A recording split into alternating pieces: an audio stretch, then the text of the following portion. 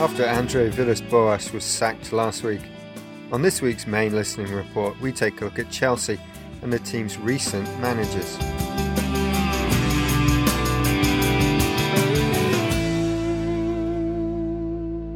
Well, this week an amazing stat has been posted on hundreds of forums, blogs and quoted in articles. Fernando Torres, Chelsea's £50 million striker, has had more managers than goals since January last year. Mind you, these numbers are only possible because he plays at a club who seem to love to sack their managers, 8 in 5 years. No matter who he hires, the owner, Roman Abramovich, just can't seem to settle on one. Let's take a look at the lineup, starting with one Portuguese manager and ending with the firing of another. First, Jose Mourinho, in charge for 185 games and hired by the Russian billionaire who just bought Chelsea. The Portuguese manager, who famously called himself the Special One when he arrived at Stamford Bridge in 2004, had a win percentage of 67%. He was lucky enough to be at the start of Abramovich's spending spree. Drogba, Essien, Robben, Carvalho, to name a few of the players bought. During his reign, he managed a League and Football League Cup double twice, as well as an FA Cup.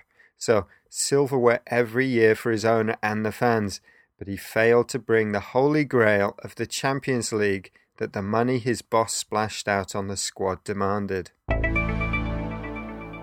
Following Mourinho was the Israeli Avram Grant, the polar opposite in terms of character.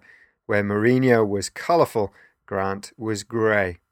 Not so interesting off the pitch perhaps, but his 67% win rate is the same as his predecessors. He managed that over a respectable 54 games. In charge from September 2007 until the end of the season in 2008, Grant came closest to bringing home the Champions League title.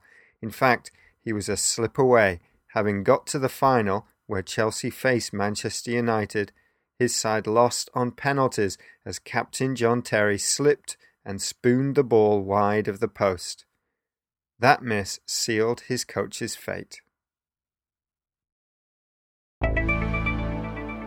Taking the reins from 2008 came Luis Felipe Scolari, who took Brazil to the World Cup in 2002. Who won the World Cup with Brazil in 2002. He was ruthlessly sacked with over 3 months of the season left after a defeat at Liverpool, 2 goals in 2 minutes by that man Fernando Torres. His record was 36 games and a win percentage of 56. It was about this time that people began to talk about player power, as Scolari didn't see eye to eye with some players, especially Drogba. It doesn't really count, but at fourth is Ray Wilkins, and he coached Chelsea as caretaker manager for 1 game, an FA Cup tie against Watford, which Chelsea won 3-1, giving him a 100% win record. Fifth in line, to steady the boat, Chelsea turned to Guus Hiddink, but the Dutch boss only agreed a short-term contract as he was also the Russian national team coach. He was a big favourite with the established players like Terry and Lampard, who wanted him to stay on as coach when his contract was up in May 2009. In 22 games, Chelsea won 16 and only lost 1. That was Barcelona in the Champions League semi-finals. Along with this impressive 70% plus winning rate, he steered the Blues to an FA Cup win over Everton in his last game. Whenever there's a vacancy at Stamford Bridge, his name is always mentioned. At 6. From June 2009 to May 2011, the Italian Carlo Ancelotti took the helm and gave Chelsea some kind of stability as he was in charge for 109 matches. He will go down as one of the great managers in the eyes of most Chelsea fans due to the fact that he led Chelsea to the coveted double, the FA Cup and League title, in the 2009-2010 season. He also started the process of changing the makeup of the ageing Mourinho-era team.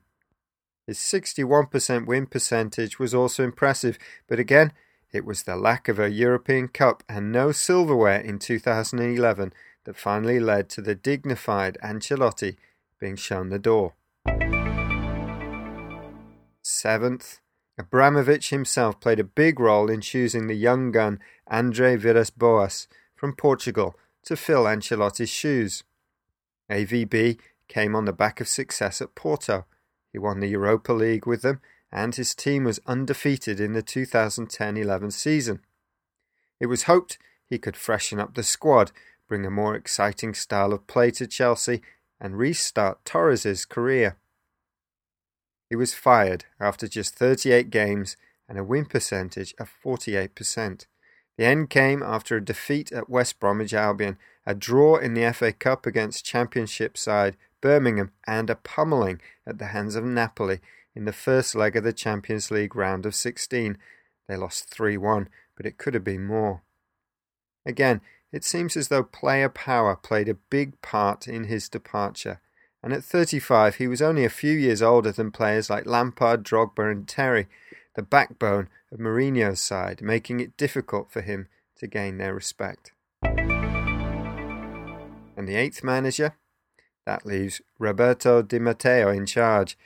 He's manager until the end of the season, but don't be surprised if someone is brought in sooner than planned. But for now, after one game and a win over Birmingham in the FA Cup replay, he enjoys a 100% win record, just like Ray Wilkins.